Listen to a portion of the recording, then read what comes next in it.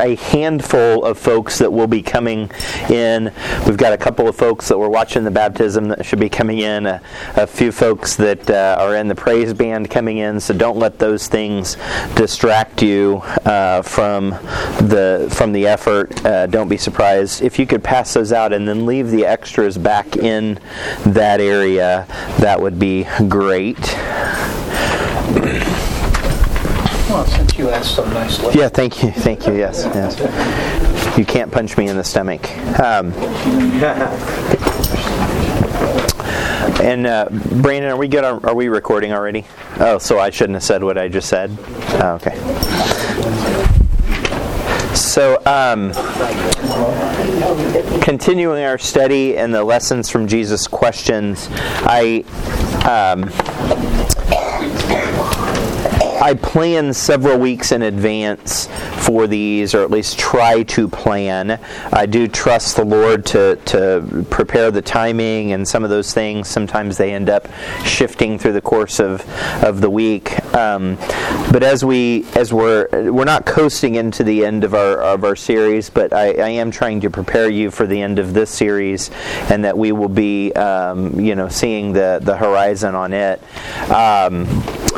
I think there is, Michelle, it looks like Dennis is looking for writing utensils. I don't know if there's some along the back, or maybe he found some. And we propped the door open to get a cross breeze. I know it's a little warm. We'll work through that to the best of our abilities. But Mark chapter 4, it's on your handout. Mark chapter 4, and he said, "Whereunto shall we liken the kingdom of God, or with what comparison shall we compare it?" And obviously Jesus continues, so this would have been in red, but we call out the questions. "It is like a grain of mustard seed, which when it is sown in the earth is less than all the seeds that be in the earth. But when it is sown, it groweth up, and becometh greater than all herbs, and shooteth out great branches, so that the fowls of the air may lodge under the shadow of it."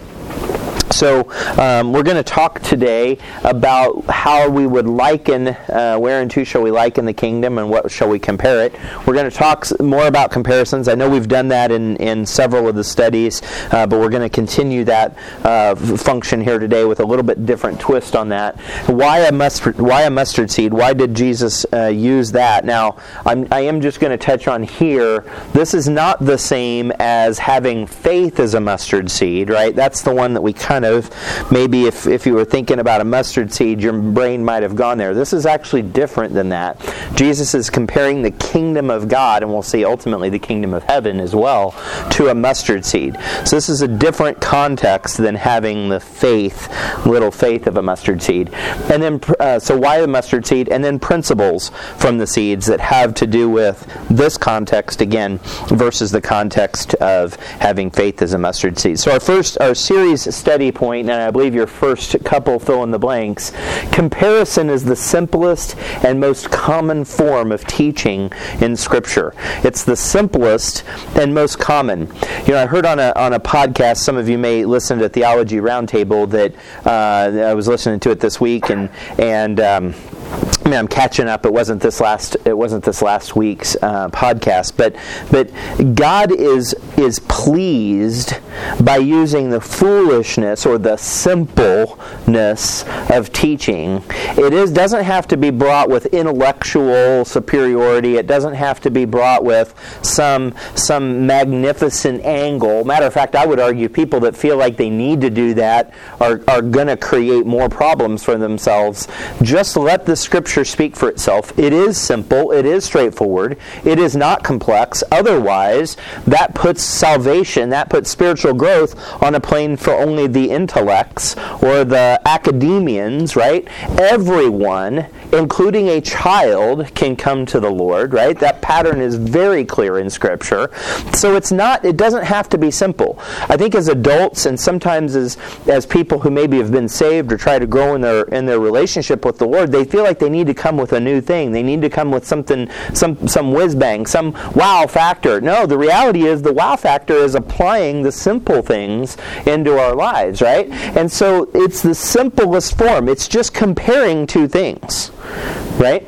And it's to liken or compare, or comparison. Now the principle here, so that's one of your blanks as well. The principle, from Romans 1:20, says, "For the invisible things of Him from the creation of the world are clearly seen."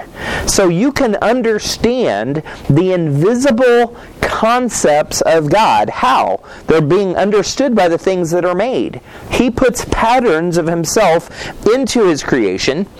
You can say that He did that to teach us. I think it's also a manifestation of just who He is. It just flows out of Him. Even His eternal power and Godhead.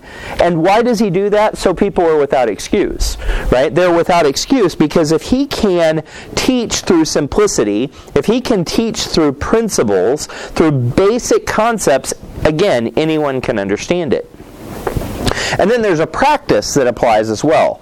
The practice, fill in your blank there. 1 Corinthians 12:13, which things also we speak, not in words which man's wisdom teacheth. Right? So it's not just man's wisdom that, like honestly, if you were to look at my notes, they're not that impressive. The amount of time I spend in studying this is significant, but mostly because I'm trying to boil down the stuff that I think the Lord's trying to teach, not because I have a joke with the guy, not because I have a murder wall where I've got, do you know what I mean by a murder wall? Where with all the, it's not that complicated. That isn't how it works. It's not that complicated. Now, I study, and we need to study, and we're going to get into some depth this morning, but don't let depth surpass simplicity. So how does He do it? Not with words, not in the words which man's wisdom teacheth, but which the Holy Ghost teacheth. How does He do it? Comparing spiritual things with spiritual. Okay? So we can learn from physical, but we need to prove things out comparing spiritual with spiritual. And how does that work? Well, in the mouth of 2 or 3 witnesses. So there is never a doctrine, there is never a teaching that stands completely alone in Scripture. If you come across a scriptural reference and it seems to be obscure, it seems to be out there teaching a new doctrine, well, with all due respect, you probably are drawing the wrong conclusion. It should match up, it should line up in the breadth of teaching, in the breadth of all of Scripture. He compares spiritual things with spiritual. So, the word "like," now granted, I didn't take the time, I have a computer program that told me that, but I didn't take the time. Sometimes "like" means it's being compared, sometimes "like" means I like it. But I didn't break it down, so I put a lot. There's the word "like," comparing this is like that, happens a lot in Scripture. There are some synonyms in Scripture that come from the same Greek and Hebrew words: form, image, similitude, likeness, right? Those words are also translated into the English, or the Greek and Hebrew words are translated into English in that form so that you can make comparison, right? And it's very interesting, the first mention of this is actually in only 26 verses into Scripture. And God said, "Let us make man in our image, after our likeness." Like us. Now, does that make us gods? No. It makes us like Him. Right? It makes us like Him. Not we like God, although we should like God. It makes us like God in certain ways. Okay? So, there are some fundamental premises here. So a like can actually create a contrast. Notice that thou in Exodus 8:10 that thou mayest know that there is none like unto the Lord our God. Right? So when they were going through the process of proving out and the what's the word I'm after, miracles, right? And that's not the word. What are the plagues and what's the word I'm after? The plagues, right? Yeah, okay. Yeah, the plagues. That did not sound right in the synapses of my brain. So when that's all happening, why does God do that? So that we can see there is no God like our God. Okay? There is no God like our God. There were things that they were able to replicate, some of it, but not all of it. Right? Because there's no one like our God. It also it can prove out counterfeits. Exodus 7:10. Then Pharaoh also called the wise men and sorcerers, I just touched on this. Now the magicians of Egypt, they also did in like manner with their enchantments. So this, we're not going to spend a ton of time here. It's another message, another time, on how you prove those things out. But look, it's similar. They were able to do some of those things. Right?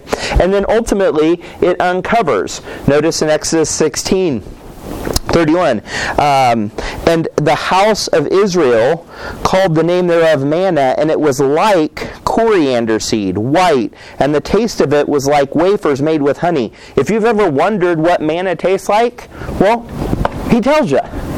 It's like coriander seed, or it looks like coriander seed, white, but like white coriander seed. Like you could pull up coriander seed right now on your phone, or at least an image of it, and that's what manna looked like. But it was white.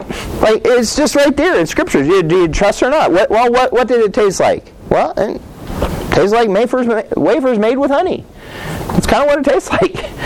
I mean, God does, He uncovers things that, people are, well, if I could just only replicate manna. Well, we know what it looked like. We know what it tastes like because He uses the word like. He uncovered that. And then He connects certain things, right? For we have not an high priest in Hebrews 4:15, which cannot be touched with the feeling of our infirmities, but was in all points tempted like as we are, yet without sin. Right? So there's a connection there.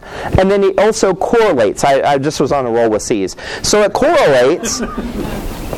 1 John 3:2, Beloved, now are we the sons of God, and it doth not yet appear what we shall be, but we know that when He shall appear, we shall be like Him, for we shall see Him as He is.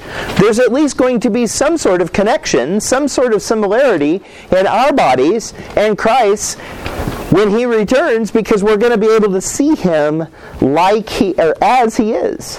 Right? So there's a correlation there. So some of you have already flipped over your page, and that's fine. You got ahead of me just about a few seconds. That's okay. No judgment. But what we're going to do is we're going to break up for the next, I would like to do maybe 10 minutes or so. We're going to break up into groups, no more than 4. I will come around. If I see a group of 5, I'm just kidding. Preferably no more than 4. Break up in groups. I would like everyone to have a phone with an app or a way, blueletterbible.com, some way that you can do some sort of search. If you don't have that, it's not the end of the world. Scripture is sufficient in and of itself. Here's the assignment. I want you to find a scripture with a comparison in it. And then I want you to answer the 3 questions. What are the 2 things being compared? In what ways are they similar? And in what ways does the similarity break down? Because they're different things, so that means at some point the similarity breaks down. Are you with me? Does that make sense? Well, you don't know a scripture that has that. Then you can open up your Bible and go, and you're going to be close. And I'm serious. It's that prevalent in Scripture. Proverbs and Psalms, you're not going to go wrong. Okay?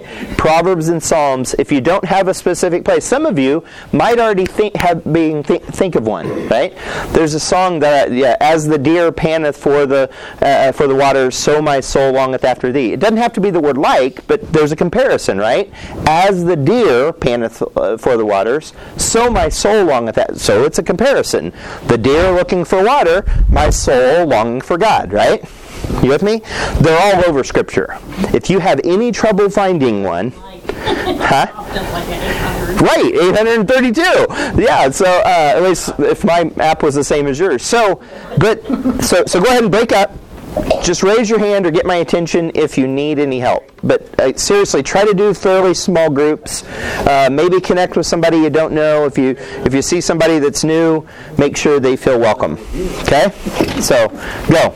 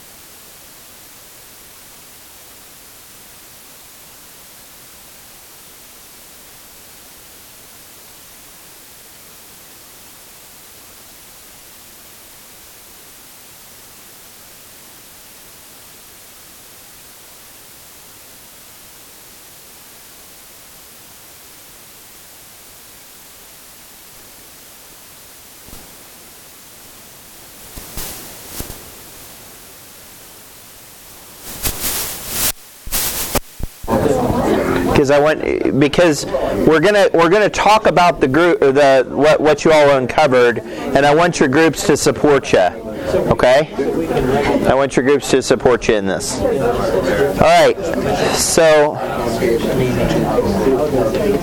does anyone want to go first, sharing what they learned? No one wants. Okay. Our group in the far back left, stage left. We did Psalms 36:6. Okay. And it says, the righteousness is like the great mountains, thy judgments are so great and deep, O Lord, thou preservest man and beast. Well, we were talking about righteousness and the great mountains as being the two comparisons, and that it's a mountain is so big and so big and great, and it's hard to see the very top. But God's judgment never ends. But we know there's a top of a mountain. If you break it down in the similarities, that is so great. God's righteousness, we can never get to the top because it's so vast, like a mountain. But that for us, it's never ending.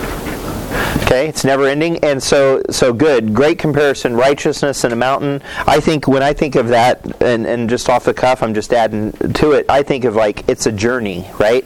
Like it's going to take work to get to the top of the mountain or up the mountain. Right. It's not, you don't just get like that to the top of a mountain. I mean, we have righteousness in Christ immediately, but the journey of purging things out of our life and growing in our walk is takes time. All right, cool. Next group. I am going to get to all of you, so, okay, over here. Our verse was John 1:32, and John bare record saying, I saw the Spirit descending from heaven like a dove. Okay, so I'm going to repeat it for folks online. Spirit descending from heaven like a dove. Okay.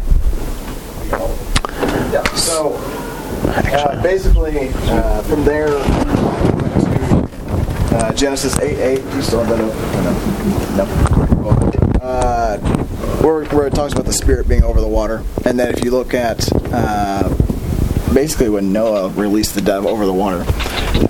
And then there's also like a wind connection. So like the Spirit is often referred to as the wind. Okay. And the dove travels over the wind. on wind. Okay. And then if you look at Psalms 55:6, where it talks about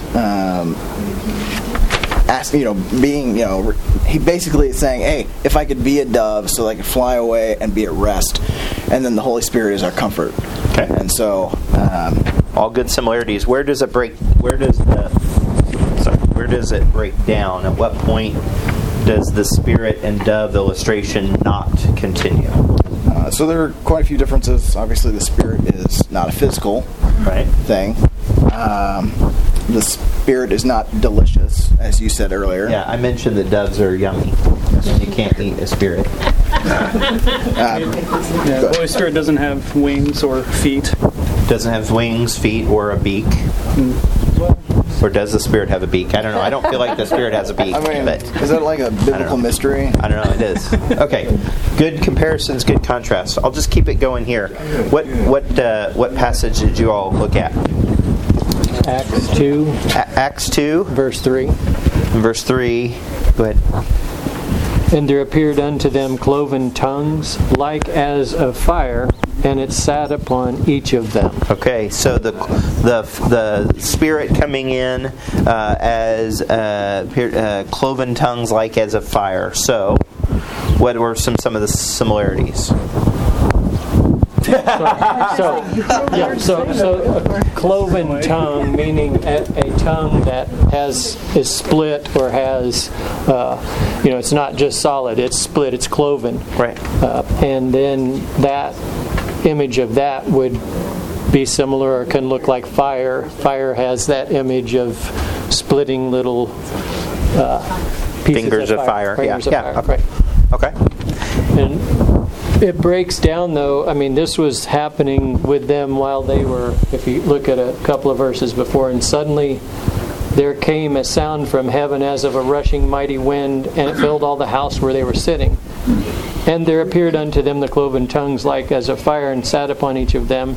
And they were filled with the Holy Ghost and began speaking in tongues. So So it breaks down in that the image of the fire and the cloven tongues would have been a unique imagery or something they're seeing, but then being filled with the Holy Spirit couldn't be defined as seeing fire and tongues. That Right. God's Spirit going into them would be much more than that. It's it goes beyond that image for sure. Yeah, good. And obviously it didn't burn them. I mean, it isn't actual fire. It's like as fire, right? Okay, good. What'd you guys do here in this group? 3. I'm sorry? 3. We got your credit. No, we don't have time for 3. Oh, okay. All right. Pick your favorite child. Yes. I don't have a favorite child. All of them are equal and amazing to me. All right, so Matthew 18, 3 through 5. So Matthew, written to the Jews, right? Presenting Jesus as King of the Jews, right? All right, so try and keep that in mind so I don't do anything. So Matthew will start, it says, at the same time came the disciples unto Jesus, saying, who is the greatest in the kingdom of heaven? And Jesus called a little child unto him and set him in the midst of them, and said, verily I say unto you, except ye be converted and become as little children, ye shall not enter into the kingdom of heaven. Whosoever therefore shall humble himself as this little child, the same is greatest in the kingdom of heaven. And whoso shall receive one such little child, my name receiveth me. All right, so we saw comparing disciples being grown men to little children, so like a physical aspect. We're talking about how they approach. They're similar in the ways that they're both humans. Everyone's a sinner, and you need Christ.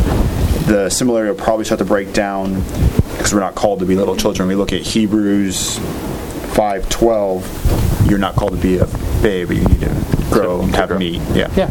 Okay, good. So, and so there's certain things you can pull out of the child illustration, right? That you need to approach things simply and in faith, those sorts of things. But that there's others that it doesn't, like Nicodemus. You're not trying to reverse time and be a kid that doesn't understand things, right? There's certain aspects of it that apply and certain that don't.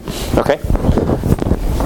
We did the wheat and tares. So in Matthew 13, it says, another parable he put forth unto them, saying, the kingdom of heaven is likened unto a man which soweth good seed in his field. But while men slept, his enemy came and sowed tares among the wheat and went his way. So we compared the wheat and the tares, and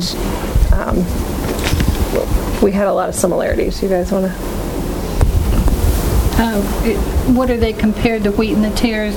They both grow, they both need water, they both look extremely similar.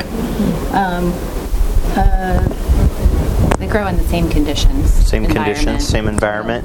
Right? Yeah. Okay. They look similar. What are some of the differences? One's beneficial, one's not, for food or nutrition. Yeah. One's controllable, the other one kind of does its own thing, grows where it wants. Okay. One is gathered, one is burned. Okay. Good. And one thing we noticed was that the tare was the overtaker to the wheat. Right. So the wheat is going to be a little more passive. The tare is going to be a little more aggressive, for lack of better terms. Okay, good. Okay. What do we got here? We did Proverbs 25:11. A word fitly spoken is like apples of gold and pictures of silver. Apples of gold and pictures of silver. Okay. So compared are the word fitly spoken to the apples of gold. Similar, that they are both sweet and beautiful. Those words spoken at the right time, right words, can be sweet and beautiful to the hearer. And then breaking down, one is spoken versus one is a visual. Right. It's a tangible thing. Right. But I would argue that they both could be refreshing. One time I was doing some reasonably heavy work in sub-Saharan Africa on a mission trip, and we had water. But when we got done and we came back, they had fruit for us. They had apples and oranges, and they were super refreshing. Like to take a little bit of food in, to take those sugars in, and having some juices in them were very refreshing. So words that are fitly spoken could be refreshing. Good. Awesome. Good stuff. What do we have here? Do we have a group of more than 4? We could actually break it in half. We have it. I think we had 2. I think we had two. Yeah, we had a larger group, but we had 2 examples. Okay, go. I started out with Deuteronomy 33:17. His glory is like the firstling of his bullock, and why we picked this out is because next, and his horns are like the horns of unicorns. Wow. With them thou shalt push the people together to the ends of the earth, and they are 10,000 of Ephraim, and they are thousands of Manasseh. Yeah. So I just went with the first comparison because there wasn't much on unicorns other than that. So I assumed it was talking about the glory of the Lord, and so that just in giving a definition is. So it seems similar to the Holy Spirit prior to Jesus' death and resurrection, because there's many references that it'll appear in a cloud and filled the tabernacle, and so the glory of the Lord compared to the firstling of his bullock they're similar in purity, and then they both represent a sacrifice. And in Numbers 18:17, it also references that the firstling is a holy thing. Interesting. So impressive. Like I would have gone with like as a deer panteth for the water, so my soul. Like this is pretty deep. There's a lot of doctrine here. We don't have time to get into it. But the glory of the Lord being like a firstling of a bullock that's sacrificed is a pretty deep concept, and to pull out probably no it's all good. It's all good. But being pure, the sacrifice, and holy, I think are very, very reasonable comparisons. And obviously the glory, and I'm just going to try to keep us moving. The difference is they're clearly different. One's kind of like the words and the apple. One's an animal and one's God, right? So there is a limitation. You wouldn't assume that God looks like a bull or a bullock because of that, comparison. Each thing has its limitations. Is that fair? And I just thought the firstling can sustain you for a limited amount of time as meat, but then the glory of the Lord is perpetual, everlasting. Yeah, amen. Wow. Next week, Paul's teaching for Easter. Okay, so there was another one over here, I think. You want to go? Yeah, it's all good. I did 2 Corinthians 7:10. 2 Corinthians 7:10. Godly sorrow brings repentance that leads to salvation and leaves no regret, but worldly sorrow brings death. Okay. So godly sorrow. So this is interesting because it doesn't actually have the word like or as, but the sentence structure makes a comparison. So, yeah, good. So the two things that are compared are godly sorrow versus worldly sorrow, and they're similar. They're sorrow, right? They're similar in that they're both sorrow, right? And they break down where godly sorrow brings repentance and salvation without regret, whereas worldly sorrow only brings regret and death. Amen. Yeah, good. That's very good. Again, I think I've just worked myself out of a job. All right, so now go ahead and get back in your lines, I guess. Yeah, move your chairs. Get back in line. You're back in line. So I was encouraged, I was challenged this week, I take that back, time flies, last week, to try to do more of these kinds of activities. So hopefully you like them. They won't be the preponderance of what we do, but they will be an aspect of what we do. So that all good stuff. Really impressed. So why a mustard seed? In the remaining time, why did Jesus choose to liken the kingdom of God to a mustard seed? So the first thing we're going to have to do, and this is a whole few classes in LFBI, so we're just going to skim the surface of this. You have to understand that there's a difference between the kingdom of God and kingdom of heaven. Amen. This is a big deal in Scripture. Most people don't, they assume because Jesus talks about them both similarly and in similar ways, and talks about them even like this very parable in Matthew 13, he says, another parable put he forth unto them, saying, the kingdom of heaven is like a grain of mustard seed. It's literally the same concept. I'm choosing to believe that the difference in Scripture is for a purpose. In Matthew, he talks about it being the kingdom of heaven being likened into a mustard seed. In Mark 30, our passage, he likens the kingdom of God being compared to a mustard seed. So we need to take a moment here and understand that the kingdom of God and kingdom of heaven are in fact different. There is more on your paper than is on the screen. We will not cover it all, but the kingdom of heaven is a very physical kingdom. It was promised in Genesis, and the kingdom of God is a spiritual kingdom. There are times when the kingdoms are together, there's times when they're split, and there's a time when they will come back together, which is why some people get them intermingled and confused. Now, their kingdom of heaven is only mentioned in the book of Matthew. Nathan actually already mentioned that has to do with the focus on the Jew. It's a very physical, very earthly-based kingdom. Whereas the kingdom of God is mentioned in all of the Gospels, the book of Acts, and 5 of the Pauline epistles, which are written to the church. It's a much broader concept, certainly for us. The Matthew 11 references that the kingdom of heaven will suffer violence. Well, kingdom of God is not of this world, according to 1 Corinthians. In 4, it's the kingdom of God is not in word, but in power. In 15, that flesh and blood cannot inherit the kingdom of God. They're clearly two different things. When you keep the kingdom of God and kingdom of heaven separate, your Bible will line up. Okay? I don't have time to go into much more than that, but the covenant was for a land in the kingdom of heaven, and it's for souls in the kingdom of God. Are there souls in the land in the future? Yes. The kingdoms come back together. So in our current state, look at Acts chapter 1, verse 6 through 8, and then when they therefore were come together, the disciples, asked him, saying, Lord, wilt thou at this time restore again the kingdom to Israel? Physical kingdom of heaven focus. And he said unto them, it is not for you to know the times or the seasons when the kingdom will come, which happens in the millennium, when the Lord returns, not in the rapture, but his return that's clearly laid out in the book of Revelation, which the Father hath put in his own power.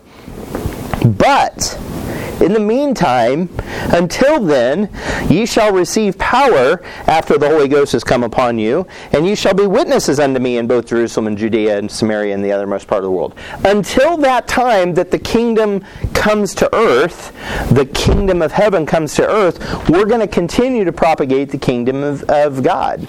And then the future state, the kingdoms of this world in Revelation 11:15 are become the kingdoms of our Lord and of his Christ, and he shall reign forever and ever. The kingdom of heaven and the kingdom of God come back together and move forward. So why does he use this mustard seed illustration? Right? So the mustard seed is one small seed from a very humble beginning. Very humble beginning. So I didn't realize I was going to have 3 times which you guys pass stuff out, but here you go. So I'm going to keep one, just one. I have taken critical time. I took 15 whole minutes out of my schedule and taped a mustard seed to an index card and then cut them apart so you could see how small a mustard seed really is. I went to Hy-Vee and bought these mustard seeds for $1.79. Only to find out we had some in the spice cupboard. Sometimes we're not the best with many choices around the house, but it was only a $1.79. The reason I even bring that up was the ones that I got out of our spice rack were actually even smaller than these ones. Yeah. So he likens the kingdom of God and the kingdom of heaven to this little thing. So the Eastern Middle Eastern mustard tree reaches a height of about 25 feet and is considered an evergreen shrub, and it can be as wide as it is tall. The branches come off low and are commonly hang to the ground in a large skirt, which make places for animals to take rest. The young oval leaves are dark green in color and lighten with age. The trunk of the tree is upright and crooked and rarely over 1 foot in diameter. So it's not the greatest of all trees, but it is the greatest of the herbs. The white bark appears cracked. It can be used for... Now, this is interesting. I did not know this before yesterday. It's not the same seeds used to make the condiment mustard, but it is highly valued as having a mild and spicy flavor. You, I guess, could try to take it out and cut it and eat it. The various types of mustard tree seeds are used to flavor pickles, deviled eggs, baked beans, and succotash. They're considered the smallest seed in the world. The additional uses include a source of oil, varnish, firewood and soft timber for the tree, soil stabilization. They actually use it to treat the soil and for medicinal purposes. So this little seed has enough DNA in it that is replicated to make a whole tree, all aspects of the tree. The root, the trunk, the branches, the leaves, the future seeds and fruit that I think there's even... They even refer to it as a toothbrush tree because you can cut off young branches, and people used to chew on them to clean their teeth back in the day. All sorts of function come from the DNA that's found in this little seed. So why does Jesus use that? Well, he had a humble beginning. Look in Luke 2. And she brought forth her firstborn son and wrapped him in swaddling clothes and laid him in a manger because there was no room for them in the inn. Like, the kingdom of heaven, which could have been a very real thing if the Jews would have accepted Christ as the Messiah, had a humble beginning. Not as this sword wielding, I'm taking down the politicalness. The kingdom of God had a very humble beginning in the person of Jesus. And it's a tree greater than all the herbs, providing rest. Notice in Isaiah chapter 11, verses 9 and 10, "For the earth shall be full of the knowledge of the Lord, and as waters cover the sea. And in that day there shall be a root of Jesse, which shall stand for an ensign of the people. To it shall the Gentiles seek, and his rest shall be glorious." Literally, he is saying, he's actually pointing to himself as this humble, simple mustard seed. Again, different than the mustard seed of faith. And so why does he do it in both Matthew and Mark? Well, it's because two kingdoms arrive in the one person. He is going to bring the kingdom of heaven, the physical kingdom, back when he comes riding the white horse with his name written on his thigh, right, wielding a sword. I mean, he's coming back. And the kingdom of heaven will absolutely be established. He will sit on a physical throne in Jerusalem. It's a tangible in the person of Jesus. But it started as a mustard seed. It didn't start with an army. It started as a mustard seed. The same with the kingdom of God. There's millions of people that are in the church today. People that are saved, right? Millions of people that have been saved through history started with a very humble, very simple beginning. Two kingdoms in one person. And that brings us to our last point, principles from the seeds. And I'll wrap up. We're just a little bit behind schedule, so I apologize. What must the seed do? It must first die. Right? John 12:24. "Verily, verily, I say unto you, except a corn of wheat, or the seed, fall to the ground and die, it abideth alone. But if it die, goes into the ground, it bringeth forth much fruit."